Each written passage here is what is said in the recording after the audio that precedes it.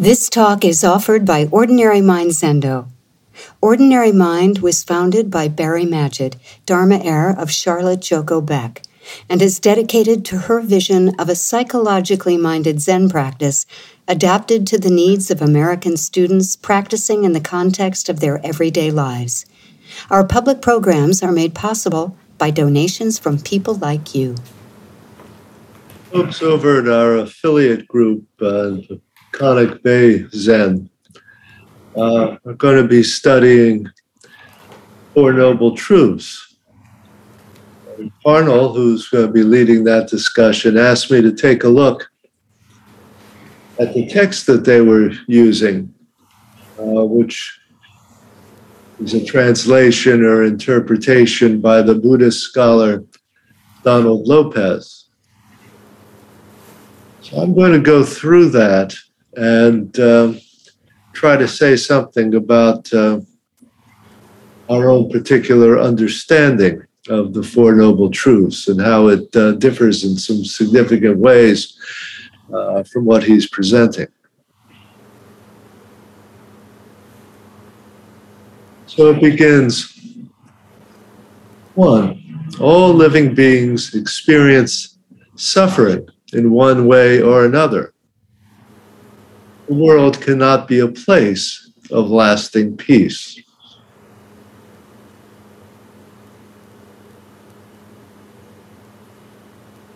So we begin with this truth of suffering, but it's left to us to try to understand the nature of that suffering and why it seems to be unavoidable. Why can the world not be a place of lasting peace? And one place we can start is to ask ourselves, well, what kind of suffering are they talking about? And traditionally, we focus on sickness, old age, and death.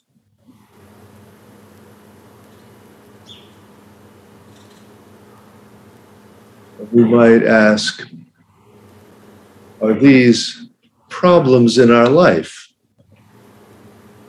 Are there things that we should be able to solve, but we can't? And that's why there's suffering.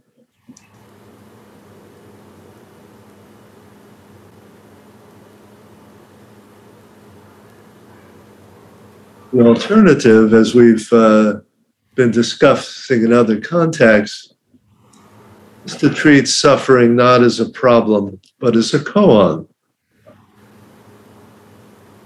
Then the issue is very different. We treat suffering as a problem. We look at things like sickness, old age, and death as problems. We look for solutions. And even though the solutions might be very difficult or seem unattainable, at some level we think that they are at least theoretically possible to imagine. You can imagine someday being able to cure all sickness. Old age, well, some researchers treat old age as a sickness.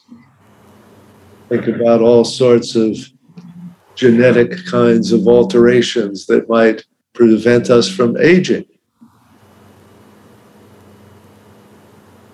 And death itself. You get sci-fi visionaries who imagine consciousness can be uploaded to a computer, exist eternally. It's the software, it's some vast computer mind that's achieving immortality. I would personally think that's a kind of reductio absurdum of the whole idea, but there are people who, when they take something like death as a problem, that's where it leads them to, looking for this kind of more and more extravagant solution to the problem. The alternative, though, as I say, is to treat suffering not as a problem, but as a koan. Therefore, its existence or its cessation comes from a whole different direction. That we see in a koan like, where can I go to escape the heat and the cold? Summer, the heat kills the monk. In winter, the cold kills the monk. Doesn't say that we can't sometimes treat heat and cold as problems to be solved. You can have your air conditioner, you can have your fireplace or oil heater. There's a whole other dimension, the koan, in which the solution is not solving the problem, but solving the gap of separation.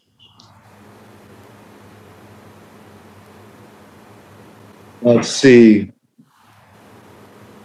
suffering as something that it's an intrusion into my life, taken away, leaving me intact in who I was previously, just minus the suffering. To see all the things we talk about as suffering as intrinsic rather than extrinsic to who I am. You take them away, it's no longer me. It's no longer life. They're built in. Not intrusions. So that's the koan dimension of suffering versus the problem of suffering. Lopez then goes on to the second truth, which he expresses this way. Suffering has an identifiable origin, karma, the principle of cause and effect. The causes of karma are desire, hatred, and ignorance. And this seems to be taking us down a very different kind of pathway, the one I've just spoken about, the koan pathway. So I want to look at this and see how we might understand it. Suffering has an identifiable origin. Karma, the principle of cause and effect. But then the causes of karma are desire, hatred, and ignorance. Now that seems confusing to me because cause and effect seems very primary. It's, something like gravity. It's built into the nature of the world. You can talk about it as a principle of interdependence or interconnection. Everything exists only in terms of relations to everything else. At least some of those relations are causal relations. When he then says the causes of karma are desire, hatred, and ignorance, I'm a little confused because he seems to be switching the meaning of karma from something fundamental like cause and effect to karma as when we speak about bad karma, which is more like the consequences of cause and effect. There, say desire, hatred, and ignorance, to the extent that they are causes, give rise to effects. Those effects are going to lead to suffering.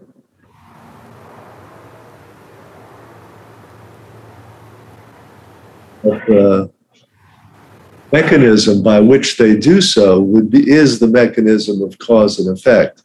So I think it's a little misleading to talk about karma itself having a cause. says the cause of cause is. So I think that's a confusing kind of translation or way of talking about it.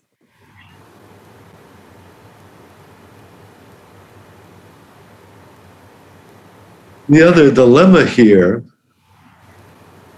is that when we talk about desire, hatred, and ignorance, cause of karma, and then the cause of suffering in turn, it sounds like we're setting up a sequence of problems that we're going to solve. The desire, hatred, and ignorance are something we're going to do away with. And I think most of us would at least be willing to get rid of 2 out of 3. We'll say, yeah, I can do without hatred and ignorance. When we add desire to that list, all of a sudden it gets very complicated. And we're not exactly sure what we're signing up for when we say we want to eliminate desire. That's a whole other difficulty to discuss. Number 3 is freedom from suffering arises when the causes of karma cease.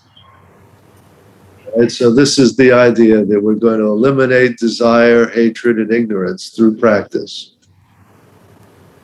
And we will be free from suffering. Now the problem again is this seems very much like a problem-oriented kind of language. And we can say that to some extent, the Four Noble Truths were always themselves a kind of expression of the difference between problem and koan, in that there's a apparent superficial understanding of their meaning and then a deeper, more esoteric understanding. You could say that in some way, Four Noble Truths are written in a language that they could be parish Zen or parish Buddhism, a formulation of Buddhism that's simplified for the common person, not a person who's necessarily able to study esoteric texts or engage in monastic practice, but how do you spread the word to every man? What form can you put it that's going to reach the widest possible audience? And therefore, we use this language of freedom from suffering, as if Buddha has found the answer. We know how this problem can be solved. That's sort of the carrot we use to tempt people into practice. But that at some level, we know suffering is not a problem to be solved. In some way, it's inescapable, and in some way, we're going to have to change our perspective on its nature and change our perspective on what it means to be free of it.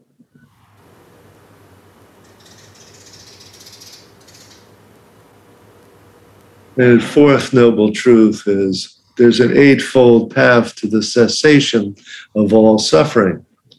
The path consists of 3 groups of actions: training in ethics, meditation, and wisdom.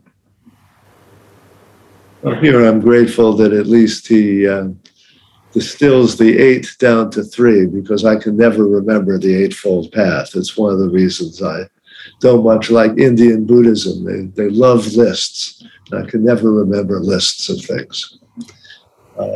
But here we say it comes down to ethics, meditation, and wisdom. And these are going to, in some way, be the counterparts or antidotes to the 3 causes of karma: desire, hatred, and ignorance. I think their order is not quite the same. We would probably assume that meditation is the antidote to desire, ethics is the antidote to hatred, and wisdom the antidote for ignorance.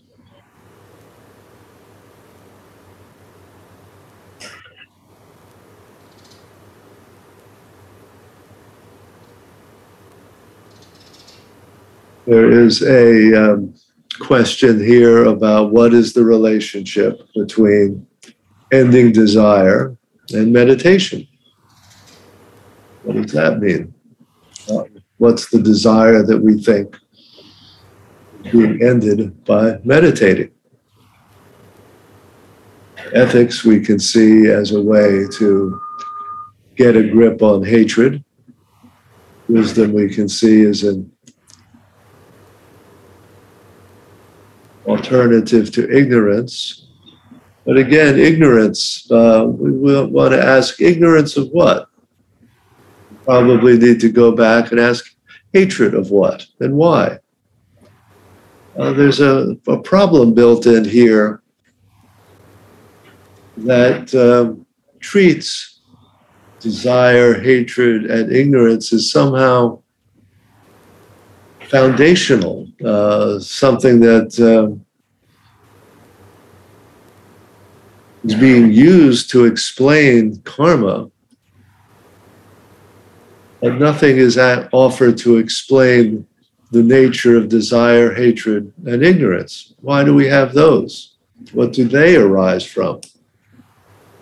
What are we ignorant of, and what do we hate? What do we desire that we can't have?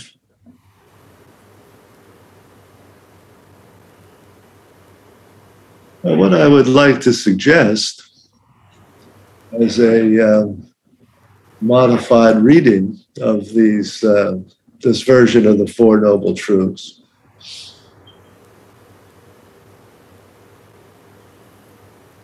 is to go back and say, instead of saying suffering has an identifiable origin in karma,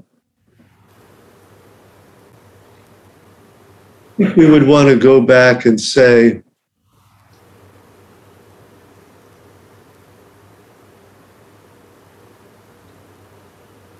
all of life exhibits two characteristics, two undeniable characteristics: impermanence and interconnection. Let's put those at a level with karma, and let's even say that we're going to sort of expand our understanding of the nature of karma as our resistance to the reality of impermanence and interconnection.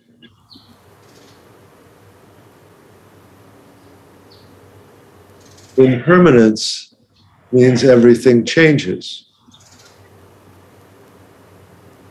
The connection means everything and everyone is inevitably dependent on others and other things.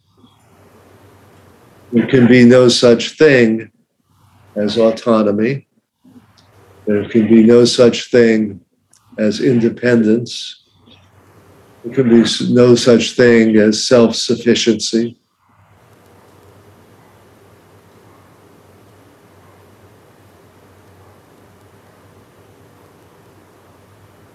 And it's these that we run up against over and over and over in our life. And we could say that suffering we might redefine as the experience of trying to control the uncontrollable. If we look at his list of desire, hatred, and ignorance, we could say the fundamental problematic desire is this desire to control the uncontrollable. That hatred is our angry reaction with our frustration at not having that degree of control over our minds, our bodies, other people, the world. And ignorance is fundamentally the ignorance of not realizing the inescapability of impermanence and interconnection. We're ignorant of that basic fact of life. It would be like being ignorant of gravity, cause and effect. It's just going to get you in trouble.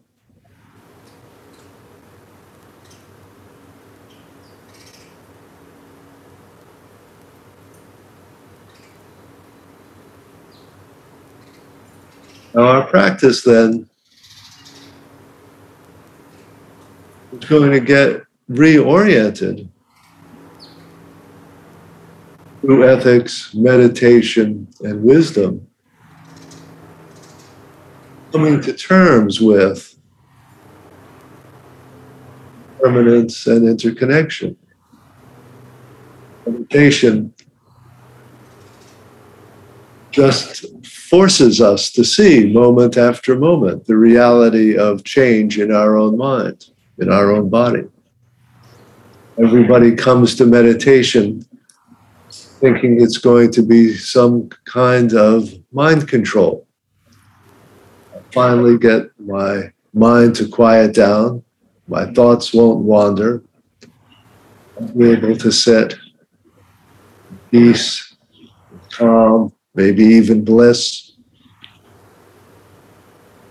No, I'll get a little glimpse of those and I'll have them, and then I'll try to hold on to them, or I'll try to get them again.